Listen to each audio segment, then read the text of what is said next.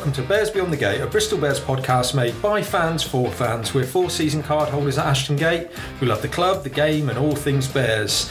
Well, after 2 false starts, we actually got to play a game in this season's Champions Cup. It was a case of Saturday night fever as the Bears put on their dancing shoes and waltzed to a bonus point victory over Stade Francais. We'll also look forward in this pod to the final pool game, in that they're Wales against them Scarlets. With qualification to the knockouts guaranteed, we ask, how will Pat approach this game?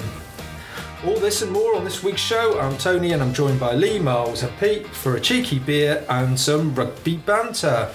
Well, it's great to be back at Lee's place, but I've got to say, it's been a while since there's the 4 of us, but sadly no longer the 5 of us. No, the tree has been put away for another 12 months. I will be honest, it was only a couple of days ago that it happened. But I thought, well, we do need the space, boys. And obviously, I think maybe, it's good for the old recorder, isn't it? To have some clear space between us. Absolutely. And Pete, how are you, fella? Have you had a good weekend? Yeah, not bad. I'm a bit tired. I've got a lot of marking this weekend. A lot of things on. And you know what, Tony? This week has been one of those weeks where you realise when you realise how insignificant you are as a human being. Like, nothing interesting really has happened. And that's why the only thing that I was looking forward to was going to the rugby on Saturday, because everything else was just the same old kind of drudgery. So Great start to the podcast. But let's get up in the new year. I just say, boys, you get those feelings. Obviously, most of the time I'm full of it, but just every now and again you get those weeks where you just think, what's the point? Wow. People are listening to this on a Monday morning on their commute to work. Yeah. Then hopefully they'll realise that they've got something that, their lives are better off. Yeah, exactly. It's all relative, isn't it? I've tried to make them feel a little bit more special. Well, we're recording this on our normal Sunday evening slot, and I do believe it's Blue Monday tomorrow, which is supposed to be the most depressing day of the year. Well, that's it. It's not just there's something sort of genetic or environmental about it. So. And you're living proof there. I am. You're down. Miles, let's lift it up a bit. My wife was celebrating her birthday on Saturday night, and some of the girls went out, and I think the Duchess was responsible for some tequila slammers. Yeah, I did hear that this morning. I mean, I was tucked up in bed by about 11 p.m, having had a few sherbets at the rugby and got to bed to go to work today, to find out that my wife was and Tony's wife were out to like 1:30 in the morning. She said, I didn't mix many drinks, but we had tequila slammers, cocktails and a Prosecco tree with some glitter or something like that. So it sounds like the partners had a fantastic night, and we had an equally enjoyable night watching the rugby. So we've gone from a Christmas tree to a Prosecco tree. Something like that. We have. Well, let's talk rugby. After 2 cancelled games, we actually got to see the Bears play in the European Champions Cup. And it was, a very heartwarming win for the Bears. But let me come to you first, Miles. Team sheets out on Friday. Your thoughts? Were you pretty confident when you saw both teams line up? Well, I was wrong, wasn't I? I think last week, didn't I say that? No, he's not like me. I mean, since the tree's gone, I might have some, less competition and more pressure. Yeah. But I think I may have said, if you listened to last week, that I think it'll put out a weaker side with some strong players on the bench. Totally wrong, because he put out, apart from Bedlow, who maybe picked up on exactly the same, really strong side. So I take my hat off to Pat, and I apologise to listeners for my poor choice last week. But I thought Pat is going there with one intent, and that is to smash Stade Francais and win the game.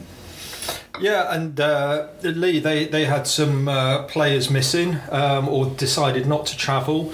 And of course, talk about travel, I believe you saw the Stade coach on Saturday morning. I did, Tony. It was really funny, actually, because I dropped my eldest daughter off into town, and as I was coming back, I was driving down Coronation Road, and you almost do a double take. And I looked up and I thought, that's a Stade Francais coach. And I saw, the first thing I saw was the driver's eyes, and he just looked like I have no idea, like, why he was there, or like he had no idea why he was there. And I was thinking, maybe a little tour of Bedminster, a little tour of East Street. Maybe they had to pop into Asda to get some groceries or something on the way. But it was one of those surreal moments, and you just think it's the least point I'd expect to see is, a Stade Francais team coach on Coronation Road. And he was driving away from Ashton Gate. He was driving, yeah. I think what they must have done is obviously instead of taking the first turn towards Ashton Gate, they'd obviously taken the second one maybe. But, you could tell. I mean, the thing is with these roadworks as well on Bedminster Green, if they got caught up in that, that's a hell of a long way around, isn't it? If you don't know where you're going with a coach as well. So it was quite funny. We always get annoyed about the lack of stadium geography awareness of visiting fans or fair weather fans, but I mean, for a whole away team to have dreadful geography, I mean, that's taking it to another level, isn't it? But it just can't. But you saw them in a car park somewhere as well. They were at the Mercure Hotel, by St Mary Redcliffe. Right. One of our listeners posted a picture of them doing some sort of vague warm up in their tracksuits in the car park with all these cars around, and I mean, I don't know who their team manager is, but they obviously didn't get that organised, did they? And in terms of preparation for the game, but yeah, it was a lovely coach though, by the way, Tim. Was it French coach? It was pink. It was, and you saw obviously all the players were on there. The tracksuits all pink. So they driven over all the way from Paris. They didn't fly. Well, they must have driven there. It's a team coach. Yeah. Well, fair play. Yeah. Right, well, on that bombshell, let's talk about the game. So, Pete, first 15 minutes, we could see it was going to be quite an open game, and then that first try that Mr. Purdy scored, talk us through it.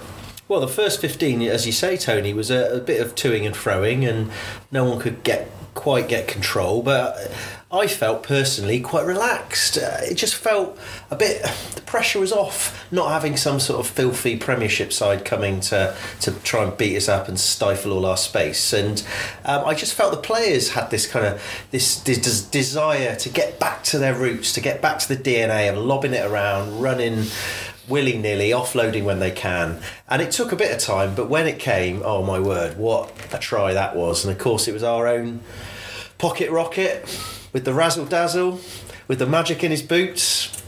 He's the one. I mean, fantastic Randall, quick penalty, wasn't it? And although actually they were quite respectful, Stad, to not try and tackle him before 10 metres. If you remember back in last season in Bordeaux when they smashed him after about a metre and got away with it, well, Bordeaux did. Yeah, and actually, but having said that, he did quite a nice little handoff to one of the big lumps that did eventually try and get him. But actually, what was the best thing about that try was just the timing of his little pop pass to Purdy, because he had a quick look over his shoulder, and it was almost like a kind of reverse pop looking the other way, and it was beautiful. It was a thing of beauty, and it's something that we've always moaned about, that we don't quite seem to draw the man properly at the right time, but that was perfection. Well, it had even dummied me, because I actually thought he was going to pop that out to Dan Thomas, because that was the easier pass if you looked at it. And then when it went back to Purdy, and obviously Purdy's running, it's an easy try, but the timing was absolute perfection. I've got to say with Purdy though, he also went for the little finger. Now I wonder whether there's been a bit of banter in the squad in the week after Andy Uren's little finger to score, that there's been some sort of bet or some sort of thing going on that anybody that has a run in has to do the little shaky finger as they do. That definitely was an Andy Uren digit wave, wasn't it? Yeah, very, very similar. No coincidence there. And then Miles, we get to 23 minutes, we score the second try. Piers O'Connor, lovely work try, but all set up again by Randall, wasn't it, with that fabulous kick? Oh yeah, that was a huge kick, wasn't it? Yeah. From some sort of nearly back in our 22, I think, to get us the luck. Well, it must have been a 50-22, wasn't it? Yeah, because it was our throw. I mean, it was a really accurate throw by Capon to Hawkins, who then sort of like covertly passed it to Dan Thomas. And I watched it replay this evening. It was amazing. He did a dummy inside.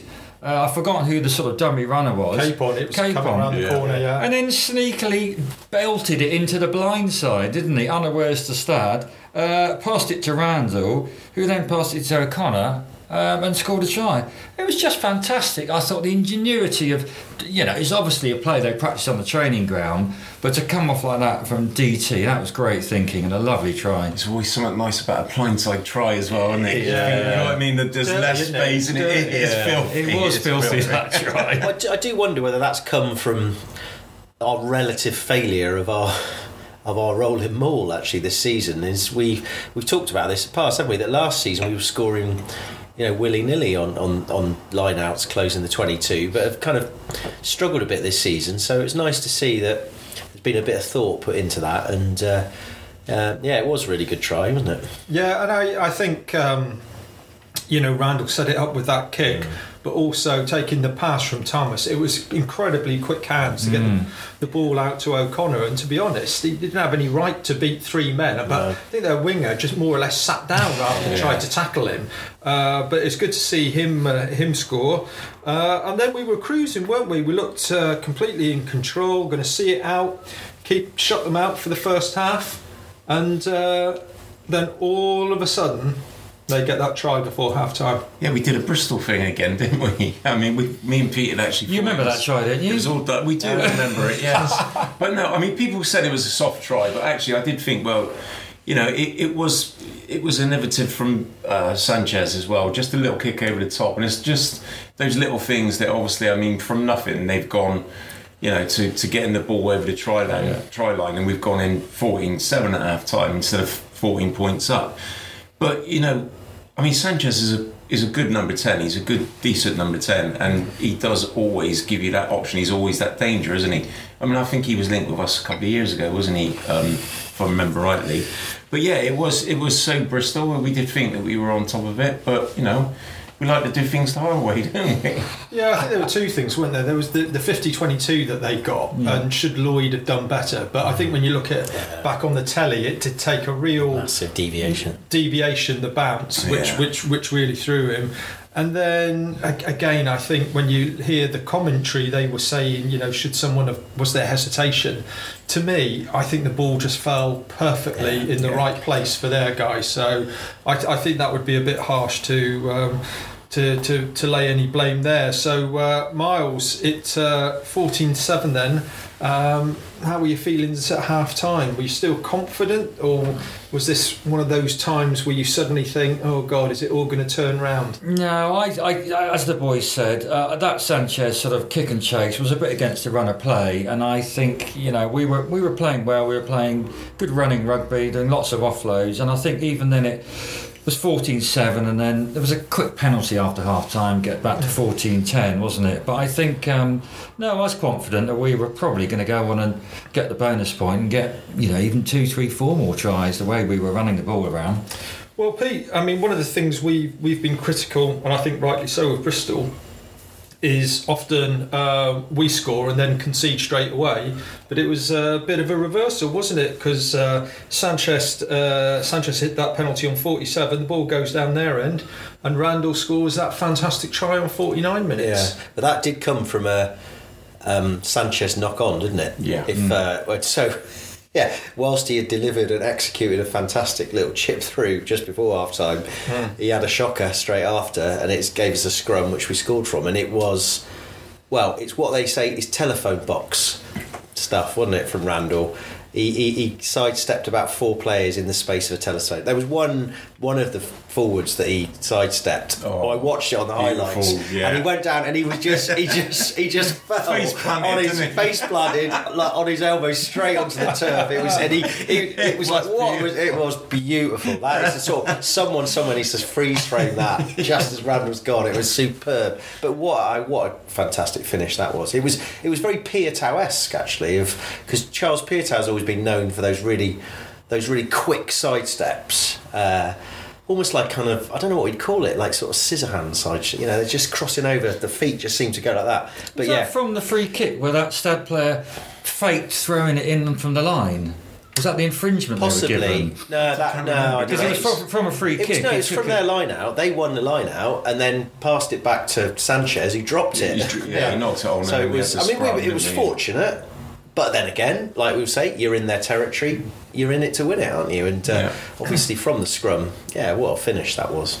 And then 10 minutes later, 59 minutes, O'Connor bags his second. And Lee, what a beautifully worked try that was. It was beautiful. And actually, you just to finish what Pete's just said, talk about Piatout-esque. I mean, Luke Moran was fantastic all game, wasn't he? And then, it was loose rugby. I mean, we'll all admit that. I think we jumped up and shouted a few times, didn't we? And it was going along the line. But what I loved is every single player was looking for that one opening, and Morahan inevitably is always the guy that sees it, and he just went through that gap, and as soon as he's gone away, and a bit like we just mentioned there with Randall, for me it was the timing of the pass again, and then obviously Morahan passing inside to O'Connor to score. But Morahan, if you see, there's two defenders coming towards him, but he actually sidestepped one to take him out of the action and then passes to O'Connor. It was a cheeky little dummy in there. It was beautiful because, you know what I mean, he's already taken one player out of the equation then, and Piers O'Connor has just got a clean run in. I know we'll get to this in a bit, but I thought Morahan was you know, obviously Randall's pinched him for man of the match, but Morahan for me was brilliant yesterday.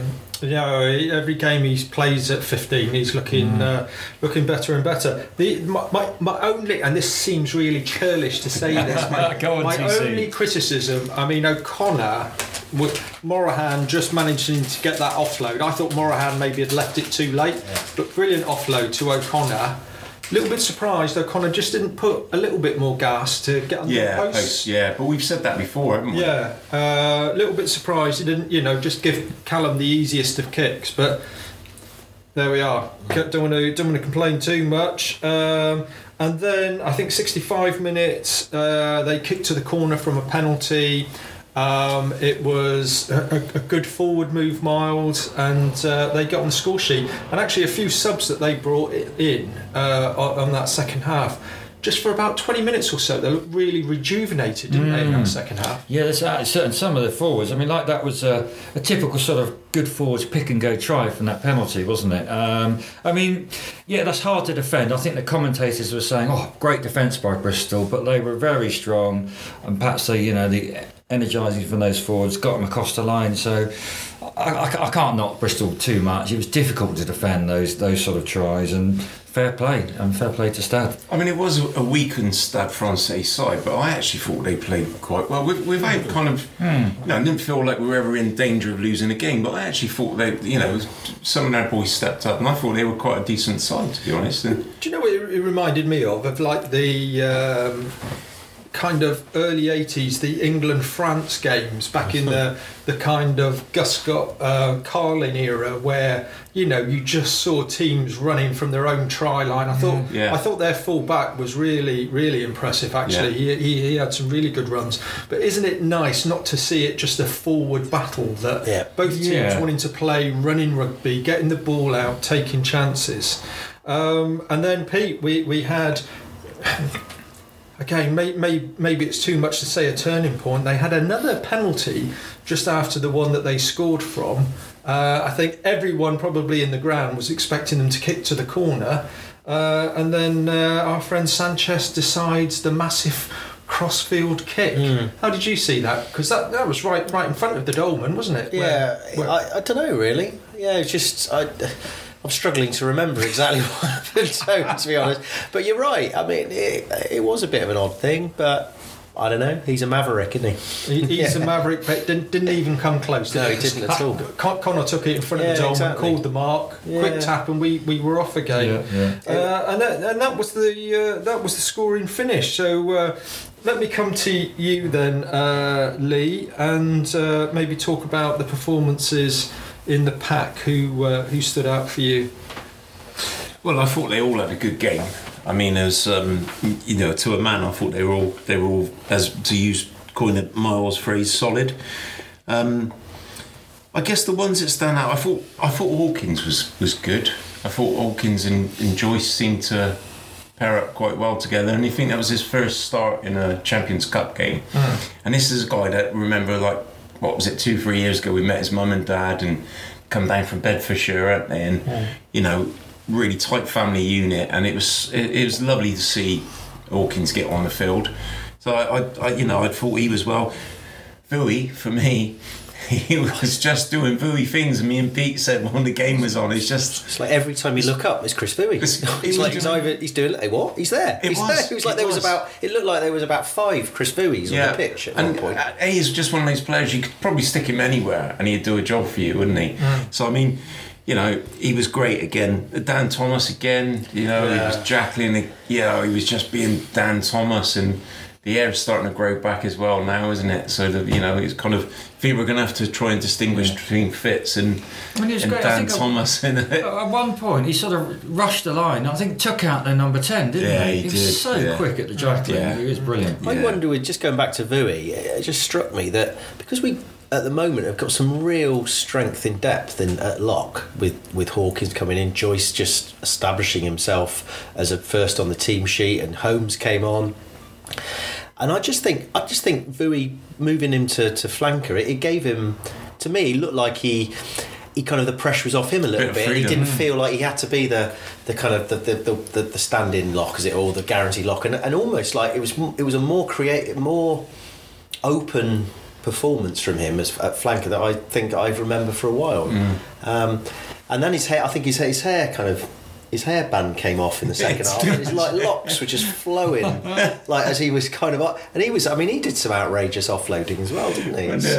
Talking of flowing locks, though, I did want to make a special mention to Joe Joyce, because I thought Joyce was brilliant as always. He was good at the line out. Will Capon, he had a few dodgy throws, and Joe Joyce was right at the top of his. Tippy toes, trying to get all of them, and I thought it was a captain's performance, led from the front, and I thought he did pretty well. And Miles, come to you then. Anybody stand out in the backs for you? They were all a bit average, to be honest with you, weren't they?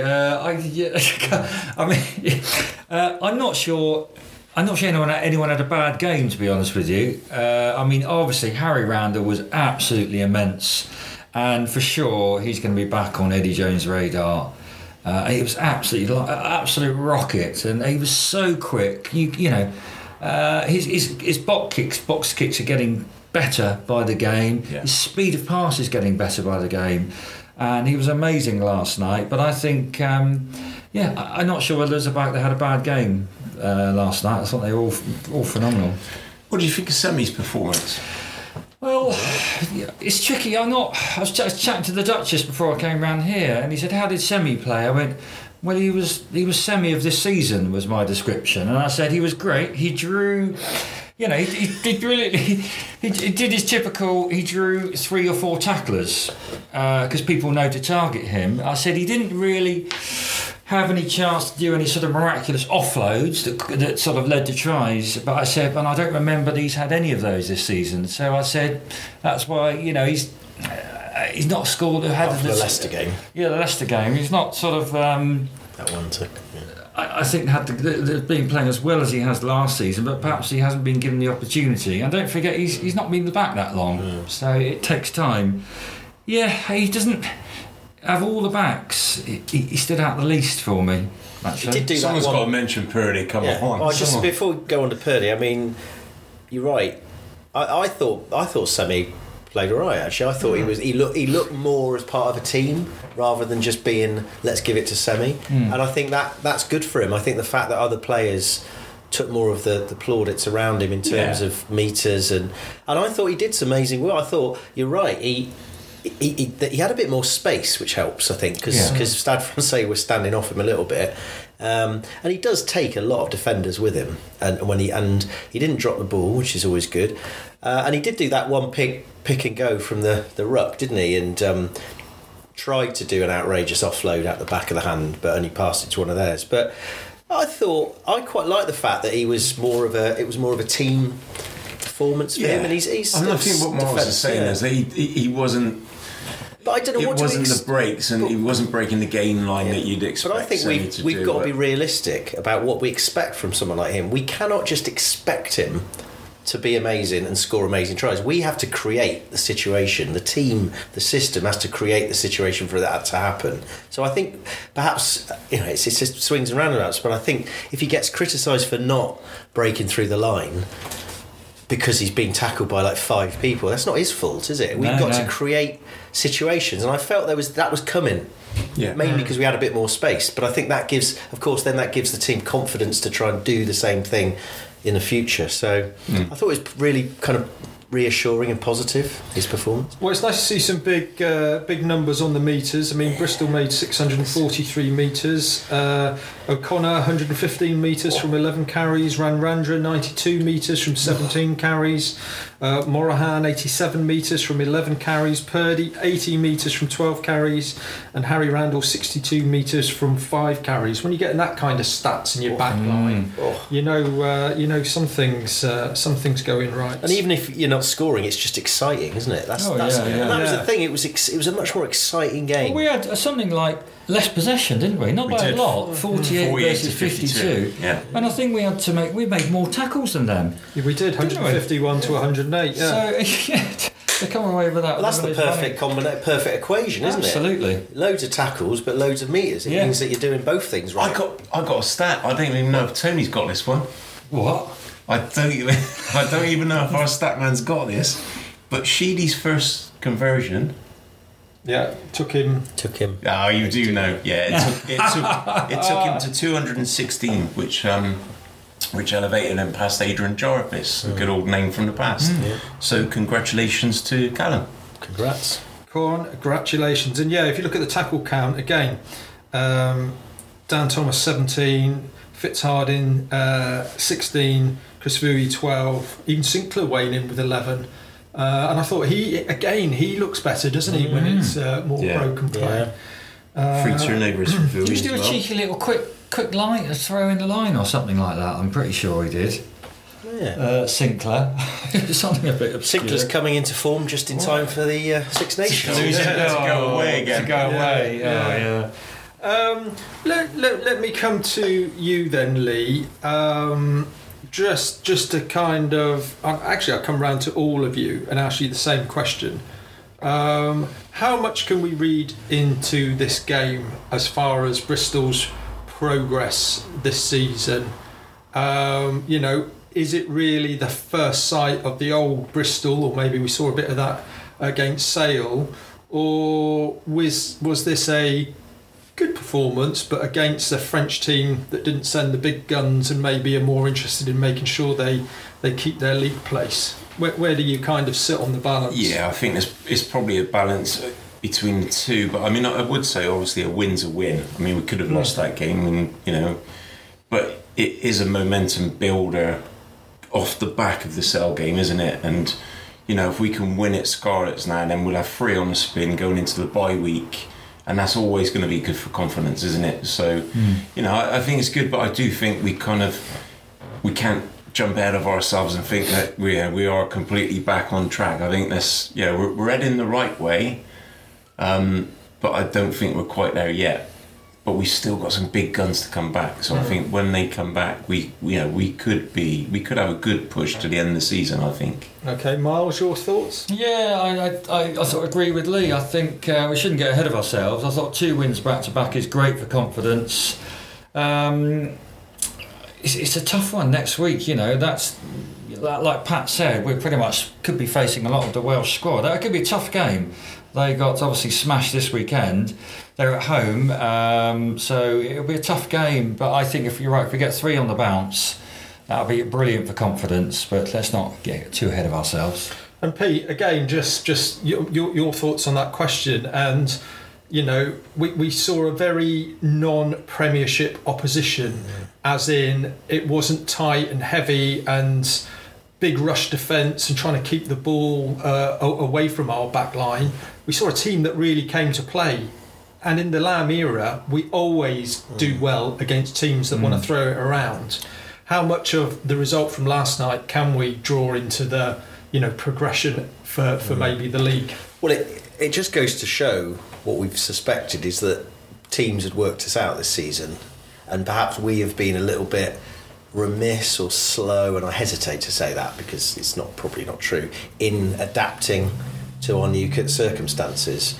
But it did go to show that when we do have some space, we have still got some of the best players in the land to produce great running rugby. In terms of going back to the Premiership, how do we learn from that? I mean, I think the fact that we were able to execute quite a lot of those moves is going to be a confidence thing. It's going to mean that we'll still want to do it. I just think we've somehow got to find a way to create situations like that against Premiership teams, so that we can express ourselves. I don't know how we do that really, but it kind of shows that other teams have caught up with us. We now have to move on and we have to adapt. And at any opportunity we get, we shouldn't be afraid. Don't be afraid to do what we do. Lee? I just want to very quickly say, it was nice to see the boys throwing the ball around again, because I think that's the ethos of our team is to do that, and we haven't. I think we've got caught between a rock and a hard place in the Premiership, especially. We've been losing games, and we've lost that confidence of throwing the ball around because of opposition rush defence. And it was nice to see them. And I know it wasn't like you said, Tony, like a full-on Premiership game. It was a European side we were playing against, so we had time to do it. But it was still nice that the guys were kind of building that confidence on the pitch again. I think against Sale we saw some signs of different things. The way that Bedlow was trying to wang the ball out wide quickly so we could exploit those spaces. So I'm kind of interested. It'd be interesting after that bye week, after the Scarlets game, when we've got a bit of time to look what we're like in our first Prem game back, whether we see a bigger spring in our step. I think that's why Bedlow's important to our side. I know it sounds crazy because he's one of the kind of less established players, so to speak, but I think Bedlow is an important cog for us going forward. Absolutely, that inside centre, we've all talked about it, haven't we? How important that's been and what a big hole Siali Piatau leaving. I'm not going to run through all the schools, but we'll just look at the Pool B where Bristol are. Friday night, Cardiff 33, Harlequins 36. Lee, I think you saw that game, didn't you? Brilliant game. What a seesaw game that was, and I mean the man Marcus Smith again. Yeah, he just orchestrates the whole opera, doesn't he? And he's so cool, and the way that he actually took his try to get Quins back into that game was immense, and obviously to kick the points at the end. I just thought it was Quins weren't at their best by any means, but when you've got a number 10 it's just dictating the play like that, when the chips are down, that's exactly what you want from a number 10, isn't it? Absolutely. Then we got Castres 13, Munster 16, Wasps 30, Toulouse 22. Pete, that was a massive surprise, especially with Wasps having a red card after, was it 30 odd minutes? And a dodgy one as well. But I think maybe that spurred them on a little bit. There was an element of irritation. But I watched a bit of that game actually, and fair play to them. They did everything you want them to do. They were like lions, brave like lions. And we talk about Marcus Smith for Quins, but what's his name? Alfie Barbary had a great game. He's obviously a very good talent if he can stay fit. I mean, there was a little bit of, he should be in the England side. It's like, well, hang on, if I was Simmons and Laws, Don Brand, it's like, all right. Yeah, he's got to do it over a period of time. So don't just because he has a good game. But he's clearly he's one for the future, there's no doubt. He's knocking on the door, yeah. One for the future. And then our friends over in Connaught thought they'd got a big win against Leicester, Miles, but Leicester showing, I think we talked about it on the pod before, they're doing what we did last year and winning games late, in the last minute of the game. I saw that. I thought some of Connaught's tries were brilliant. I watched just a few of the highlights before we came round. But Leicester, those Tigers won't lie down, will they? Until the 85th minute? And a fair play, it was on a slightly boggy Connaught pitch up in Galway. But that's what Welford Road used to be like, isn't it? So they're used to that. I do think it's funny. One of the Connaught fans had posted out a tweet saying, "Can someone contact the Garda because there has been a robbery?" And I do think that was brilliant Irish humour. Fantastic. Absolutely. And then today, top of the table, Bordeaux 45. Scarlets 10. So they've taken quite a beating today. So let's hope that knocks their confidence a little bit. So if we look at the and just one other, I am going to mention this game from Pool A. Leinster 89, Montpellier 7. Now, have I missed something that Montpellier have disintegrated as a team? But I mean, that was an enormous win in a Champions Cup game. Wow, I mean, it's embarrassing, really. Yeah, and do you think Leinster just use this as a warm up for what they're going to do to Bath next weekend? Probably. Let's hope so. I mean, Bath fans must be really looking forward to next week. I know. Okay, so let's have a look at the table then. Pool B table. So remember, the top 8 qualify for the round of 16. We've got Quins on 14, Leicester on 14, Munster on 13, and then Bristol on 12. Then Bordeaux on 8, Connacht on 8, Toulouse on 7, Wasps on 6. And then the 4 teams below that, Castres, Stade Francais, Cardiff and Scarlets. Stade Francais, Cardiff and Scarlets all on 2. So you would say from that, have Scarlets got anything to play for in this game? But the answer is yes, because if you finish 9th, 10th or 11th, then you will go into the Challenge Cup, so you're going to prolong your European campaign. So something more important than that as well, Tony. It's the elephant in the room, isn't it? Sure, let's get some peanuts. Let's call this elephant over. What is the elephant in the room? The elephant in the room is they're playing an English side, and not only an English side, a side closest to the border of Wales that they'll get. So on the southern side, so. You know, we know when we played Pontypridd a few years ago, I mean, that was absolutely passionate, wasn't it? I mean, there was players going down left, right and centre. And, you know, England-Wales games, that's what they're all about, isn't it? It's the rivalry, the fierce rivalry. And if nothing else, that's what they'll be playing for, Tim. Yeah.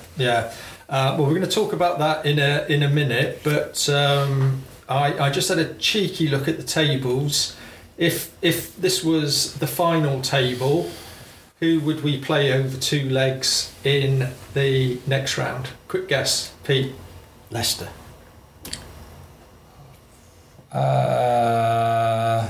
It could. I've confused you now. We play the other pool, don't we? We play the other pool. So we're 4th.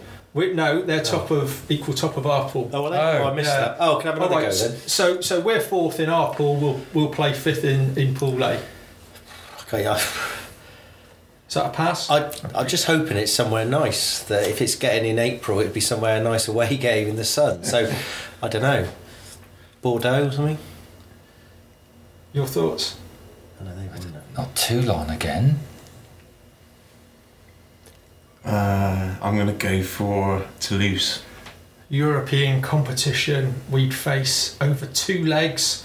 That away trip, Exeter. Good job, it's not the end. That'd be a nightmare, wouldn't it? Yeah, you want to go abroad somewhere. Yeah, but at least we know we've got somewhere to stay if we went down. Well, the Stanley Park Hotel. Yeah, Is that not finished yet? Miles' holiday home. Okay, right, you're listening to Bears Beyond the Gate, a Bristol Bears podcast made by fans for fans. We're available on Apple Podcasts, Spotify, Podbean, Buzzsprout and many, many more platforms. You can contact us with your comments and ideas by email at bearsbeyondthegate@gmail.com. On Twitter, we're Bears Beyond Gate, and on Facebook you can like and follow our Bears Beyond the Gate page.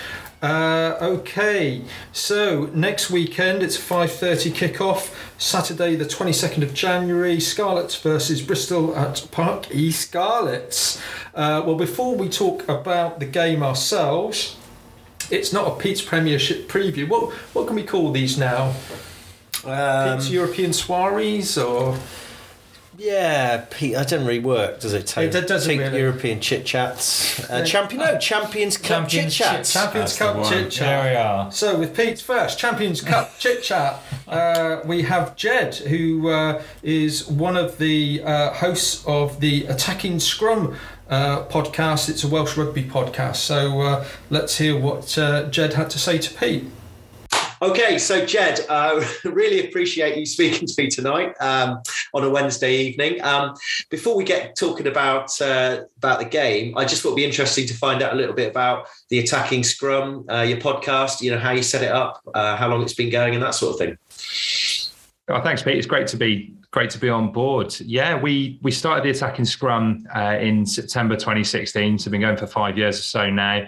And the idea was I wanted to create a really hard-hitting rugby podcast, and that has gradually gone out the window as every episode has gone by and turned more into a few mates having a good chat about it. We we cover all the regions. We cover Wales. We've had some great guests over the years as well. We've had Sam Warburton, Jamie Roberts was on recently, Adam Jones. We've had some real legends of the game on, and it's been great fun doing it. But yeah, ultimately a bit like yourselves, we get together on a Sunday night, we have a chat about the game, we have a little bit of a moan, as you can imagine a bunch of Welshmen like to do, and yeah, it's been going for 5 years, and we've had great fun doing it. So let's see if we've got another 5 years in us. Yeah, no, it's a great effort. Well, I mean, the reason we do these little pre-records is essentially to find out a bit about our opposition that to come. And although we're recording this a relatively long time in advance, I think it would be really good for our kind of listeners to get a bit of a general summary of how Scarlets have been going this season. And I know it's not been easy for quite a lot of the Welsh teams, and maybe highlight one or two of the players that stand out that we may have to look out for. Yeah, it's really interesting, Pete, because to be honest, your guess is probably as good as any of ours, because it's been such a stop-start season for the Scarlets. Arguably more than any side, they've played such little rugby. We know what happened in South Africa. They were stranded out there for a while, and then to come back, we had the postponed fixture that they're supposed to play against Bristol in round one. The feeling amongst Scarlet fans is they're very, very, very aggrieved about the fact that that's going to count as a loss when you look at how many of the fixtures are going to go down as draws and null and voids now. And I can kind of see that, to be perfectly honest, because it was an absolute ordeal for them. Following on from that kind of debacle, they bounced back with a really good win over the Ospreys on New Year's Day, and they probably didn't look the stronger side for a lot of that, but finished very, very strongly and showed a lot of grit to get away with a victory there. So it's really, really hard to know what to expect from the Scarlets because they played so little rugby in recent times. The season's not been a particularly good one, I suppose. Scarlets have definitely been the flag bearers for Welsh rugby in European competition in recent years, but even then we're kind of going back to 2018 when they reached the semi-finals. But I think expectations were quite high when Dwayne Peel came in. Obviously, a guy very well from his time at Bristol, and comes with a very, very big reputation coaching wise, understood to have done a brilliant job at Ulster.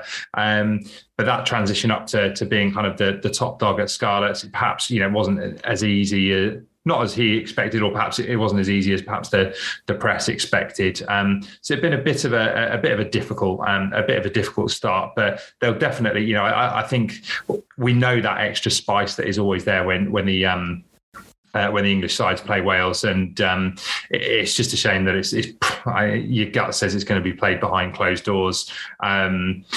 When this goes out, you might know a little bit more about that, but yeah, we all know what those fantastic occasions when we get some half decent crowds in Wales when the English sides come over the border. Yeah, no, it's it's fingers crossed on that. I mean, the only positive thing really is the fact that I think today it was announced that Scotland are going to open up the stadium. So maybe Wales might follow. But you mentioned Dwayne Peel. Obviously, that's kind of one of the connections with Bristol. I don't think, having flicked through your squad, there's many others. Just for some of our listeners, if you could just sort of maybe run through some of who are the big players for Scarlets, and then maybe one or two younger ones that may or may not play, but just sort of highlight some of the younger ones coming through. Would be interesting. Yeah, absolutely. I think the most standout, consistent performer this season, and probably last season as well, he's probably a guy you're quite familiar with, and that's Sione Kalamafoni, the number 8. Of course, you probably remember him playing for Leicester.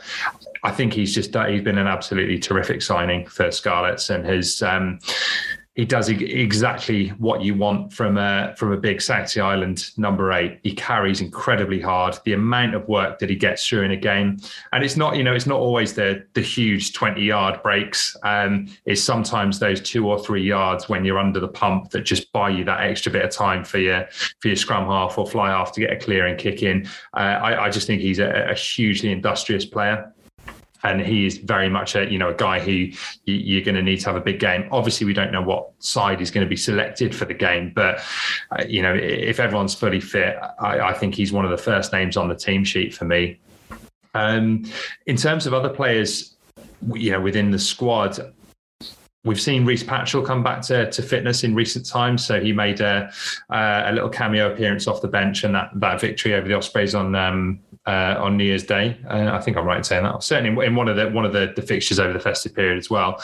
And I just think I think the Scarlets are a different side when he's available and fully fit. And he's such a great footballing option at 10. He's got a big boot on him, international top level experience, and when the Scarlets were playing their best in those seasons I mentioned earlier, when they won the Pro 12 in 2017 and got to the semi-finals of the Heineken Cup in 2018, Patchell was absolutely crucial to them, whether he's playing 10 or 15. But I think he's out and out their best 10 when he's fully fit and available. So.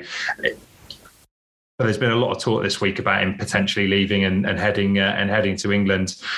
We discussed this on the pod, on our pod last week. Hopefully, it's a bit of agent pot stirring to get a nice new contract. But you can see why he'd be a very good fit for your mortal enemies down the M4 at Bath. But he's down the road. Yeah, them down the road. Yeah, I mean he's a crucial player for Scarlets when he's fully fit and and has every chance to feature in for Wales if he can regain some fitness. So he would be the one I would say to watch. In terms of some of perhaps the players, whether or not he'll feature or not, I don't know. But Tom Rogers is a very talented young winger who he picked up a cap for Wales, a cap or two for Wales last summer when the players were away with the Lions. He's a big prospect. Again, athletic, good finisher, one of those players you'd expect to come through and really develop under Dwayne Peel. But he's a really exciting prospect at the side, and I would say then outside of that. You're probably down to some of the really steady, reliable performers. So people like Steph Evans, who again you'll have probably seen in European games over the years.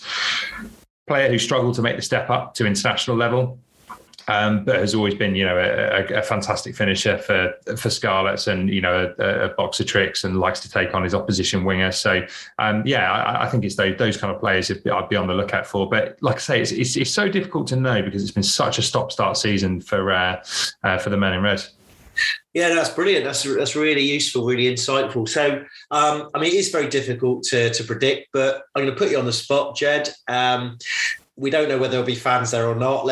Either way, Bristol haven't had a great season so far, although maybe getting back into a little bit of form over the Christmas period. So, what do you reckon? What's your prediction for the result?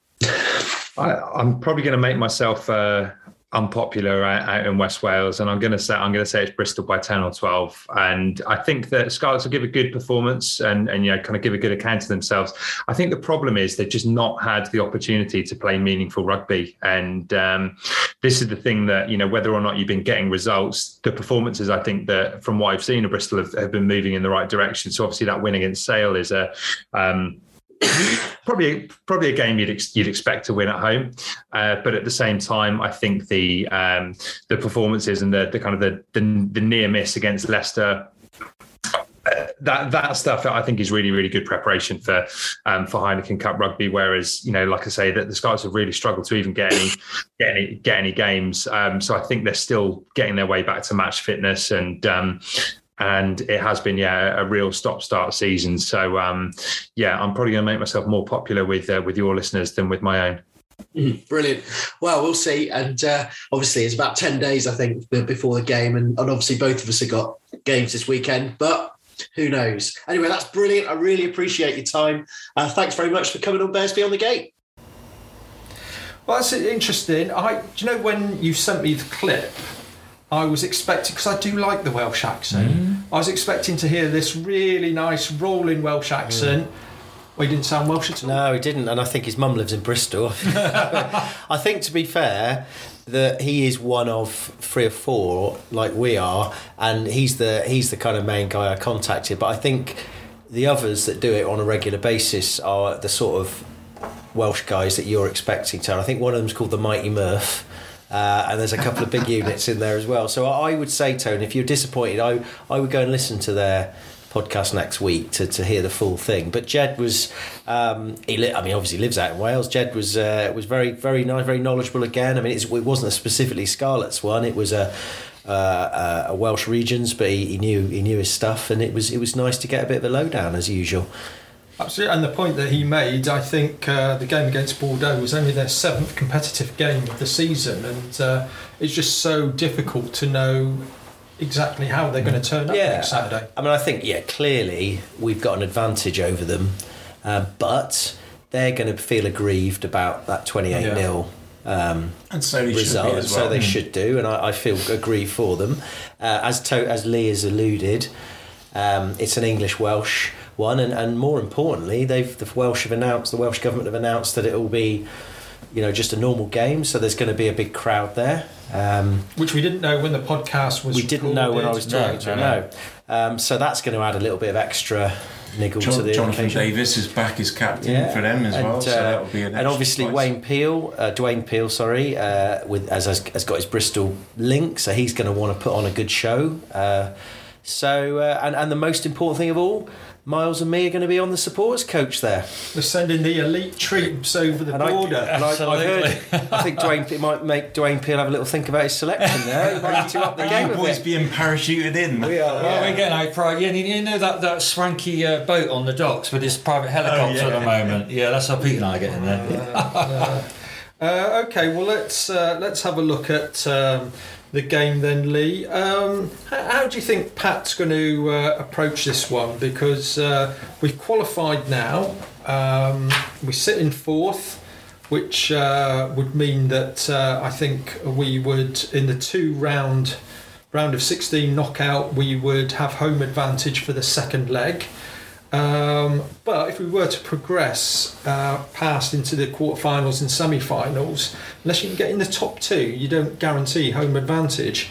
So is Pat going to think, well, actually, this is a chance to blood some people, give them a bit of European experience, or is he going to go for it all guns blazing? No, I think Pat's already come out on air, hasn't he, and said that he's going to go all guns blazing. I mean, the top 2 is going to be a push, by the way. I mean, it's still, but you've got to go for it, haven't you? And you don't know what's going to happen. So I fully believe we'll go all guns blazing. We've got a bye week the following week, haven't we? Mm-hmm. So there's no reason for us to rest any players or blood anyone in. And I think we will go, top of the tree, I think, personally, top 15 and the subs as well. All the replacements are going to be strong. Okay, Miles, bearing in mind that you said he was going to shuffle the pack last week, I'm going to come to you first. If you look at the forwards, do you see many changes there? He's not going to make any for the whole squad. That's my prediction. Yeah, I don't know. I mean, we saw Luatua come on at 60 or 70 minutes back from injury, which is really encouraging. We know what a difference he can make. But Josie's done a great job captaining. I think we might see more game time from Luatua. He could swap out a flanker. But other than that, I think the team that played yesterday, there didn't look really any injuries. It wouldn't surprise me if we send a very similar squad. Very similar front 8. Yeah. Luatua, though, surely if he's fit, Pete, doesn't he have to play? Yeah, I actually think what will happen is he'll come in on the flank. Yeah. Louis will go back to lock. Probably Hawkins will go to the bench. And I think Joyce will play because we've got a week off afterwards. Why not? I mean, if you've got momentum, keep going. We'll probably we'll keep Harding. Do we say that? I just think the mobility that he provides, and he's a strong boy as well, and he's the tackle rate and the way he's elusive out of the tackle. When he gets smashed, he doesn't crumple, I should say. So I quite like the idea of that little back row. So definitely Luatua is going to start, and that will give us solidity in our line-out as well. And I think we've got to go there expecting we're going to get a tough time up front. Yeah. Yeah, and Lee, let me come to you then. The backs, do you see any changes there? I mean, it's a tough one because we don't know about Bedlow yet, do we? I'm guessing that because of shoulder, the injury, they said, didn't they? Yeah, because of the injury, I think that he probably will still be rested. So I can pretty much see the same back line that we played this week. I can't see anyone that would come in. But I do think if the game is won, then the replacements, but Pat will bring on a few. Like, I thought Frisch actually was quite good when he came on as well. But Frisch was fresh, wasn't he? He was. Didn't look creme fresh. He didn't look out of water at all, did he? No. What about is this a good opportunity? As we well know that Siva could be fit for next weekend. That's been quite well sort of He could advertised, be, but hasn't I it? don't know if I'd throw him in against Scarlets. I don't know. On the bench? Bring him on. But on the bench. Yeah, on the bench. A bit of game time at the end. There's Yeah. no reason why not. Yeah, I think that's a good shout. I mean, we want him back in the Premiership side as quickly as we can, don't we? But he's been out for a long time, so Yes. yeah, possibly that's a good shout. Miles on the bench, on the replacements bench. And again, let me come to you, Pete. I'm not sure we know the extent of Charles Piutau's knock, but if he was fit, what would you do? Well, I mean, it's hard to say why he should come back in if Morahan is available and in Pat's plans. I don't think at the moment Piutau perhaps had done enough this season to automatically get back in. I think he's got to work his way back, and I think also, let's be honest, because Morahan's playing well at fullback, maybe Pat will think, well, let's not risk Piutau anyway until we go back to the Prem, because then he can have a bit more recovery. We know he's class. It's not as if he's got to go away and learn stuff, has it? So if he's fresh, so I would suspect that the reason he doesn't come in is because we're perfectly got a perfectly good replacement at the moment, and it gives him a bit of time to be ready for the first Prem game back. So I don't expect him. I think if he was fit, he would come in. I think Pat would. No, you're right. I mean, and then Morahan drops in instead of Lloyd on the. But it's on hard the wing, though, because Lloyd is. We've talked about the fact that is Lloyd really a winger, but he's now starting to look like he really is a winger. Twinkle toes. And he just needs to stay in one position for a while, doesn't he? And he's learned. And the thing is, he'll learn his trade. And I thought he was. I mean, his defence was good. Yeah. On Saturday, I mean, he is electric. So I can't see any reason at the moment to change our wingers, because they're on a roll. I mean, why change? Purdy particularly came back quite quiet, didn't he? The first game he came back, and then he's just got better and better. Just don't stop it. I mean, the only thing, I can't see any changes. And obviously Sheedy's going to want to play, and Lloyd's going to want to play anyway in Wales to kind of get their profile up for potential international picks. So, I mean, who's... say Bedlow, isn't it? I was thinking about Bedlow, about his shoulder injury. I wonder if it's because he did those massive long passes against Sale, and it's taken him, and he can only do he's put his shoulder out doing it. But Piers looked a bit rejuvenated, he looked good, didn't he? Yeah. Well, he loves a bit of space, Piers, doesn't he? Yeah, he does. And he loves to be on someone. He loves a break.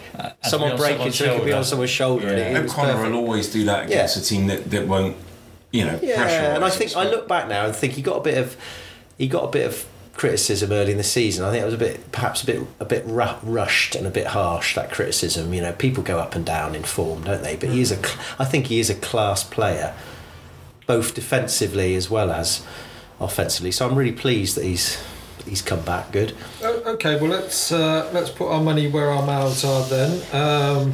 Continuing his prediction streak was Miles last week. Mr. General. He Is this 2 in a row? 2 in a row, predicted a 32-17 Bristol win, and of course it was 28-17. So only an aggregate 4 out, which in fact Was Lee a bit off the pace in his prediction? he was a little bit with a 7-all draw. That was I've got to say a little bit disappointing there, Lee. Just to try and make up, I'll let you go first for this Tone. one. Thanks, Tone. I think I'm going to be on the money with this one. I'm going for a Bristol win, and I'm going to go for a 24-17 victory. 24-17 And we'll be to singing the Bristol. Blackbird. Okay, Pete. Well, I've got to say that one of our eagle-eyed listeners, in fact, someone I work with, last week he heard me say they were going to score 1 try but get 12 points, and I think he worked out that it's impossible to get 12 points if you score a try, because if you only get 5 then don't convert, then 2 penalties you can't, 2 penalties is 11, and if you convert that's 7 and 2 penalties is he a maths teacher in your school?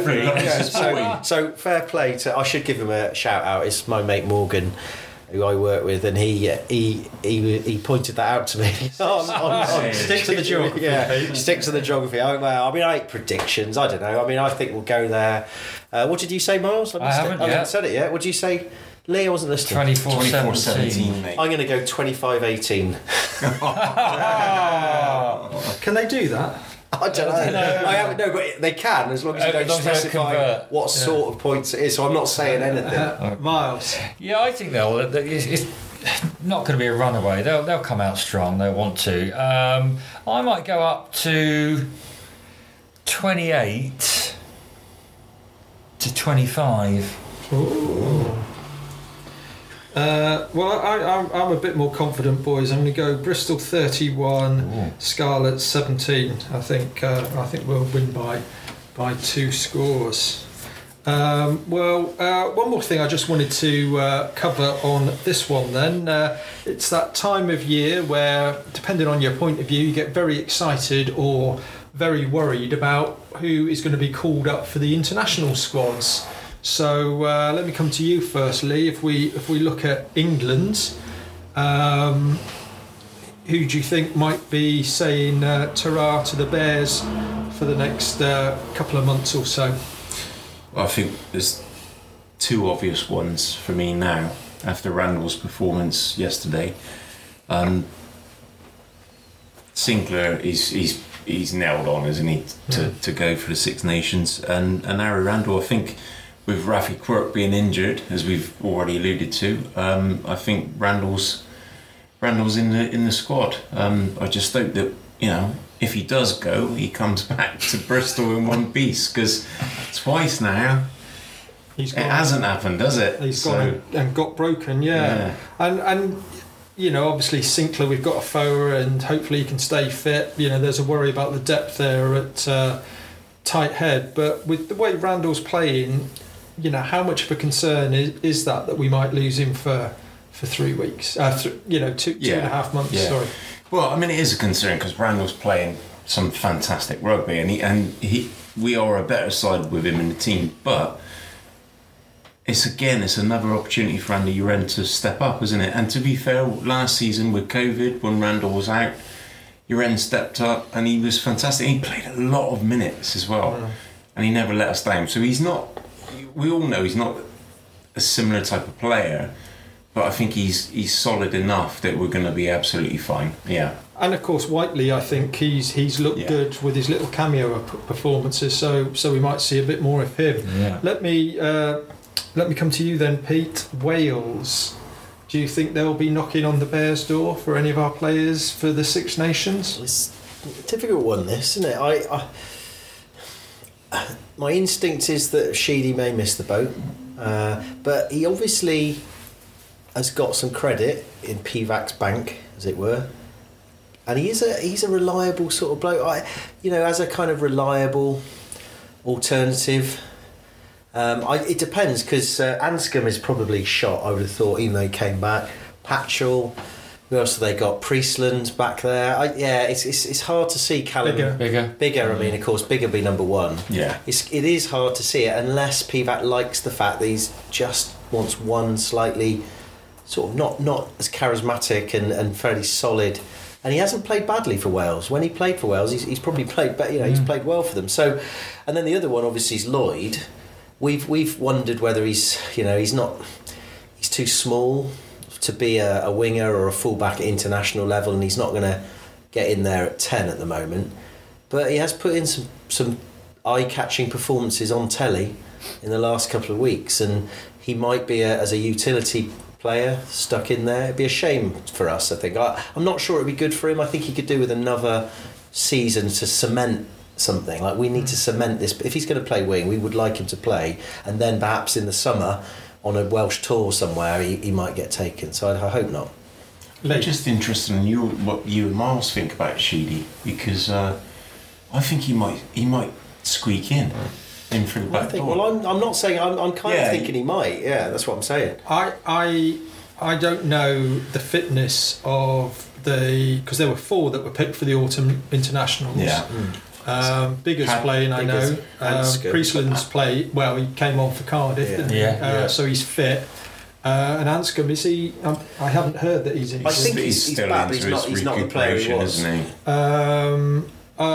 I don't know. I think Sheedy might miss out, partly because I don't think he's the most versatile 10. You know, I haven't ever seen him play at full back. I haven't, maybe he doesn't have that running threat. But I don't know, 50-50. I think Ewan Lloyd actually might be more of the surprise one. Someone younger, much more for the future, and someone that he knows he can put in and fill in on the wing, could fill in at full back. You're right. Is he big enough and got enough experience to play that at international level? Well, there's only one way you find out, isn't there? And that's throw him in. So I got a sneaking suspicion if one of them goes, it will be Lloyd. And I think Wales have got kind of nothing much to lose. They're obviously defending their title, but they've got a lot of injuries. I don't think anyone really expects them to defend it, given the fact that perhaps they were a bit lucky last season with all those yellow cards and stuff and red cards to get. Yeah. So I wonder whether they might put in a few flyers, a few bolters. Well, with the World Cup as well, next year, you've got to start. Because, I mean, it's not as if they hasn't, he got picked when he was even younger. So, it's not as if they think he is. It's not that they don't think he's good enough. And that was when he was a bit younger. He's on the radar, for sure. He's definitely on the radar. So, I think you could be right there. So, Miles, any call-ups for Scotland, Ireland or France from the Bears squad? None. You don't think Frisch might edge his way in?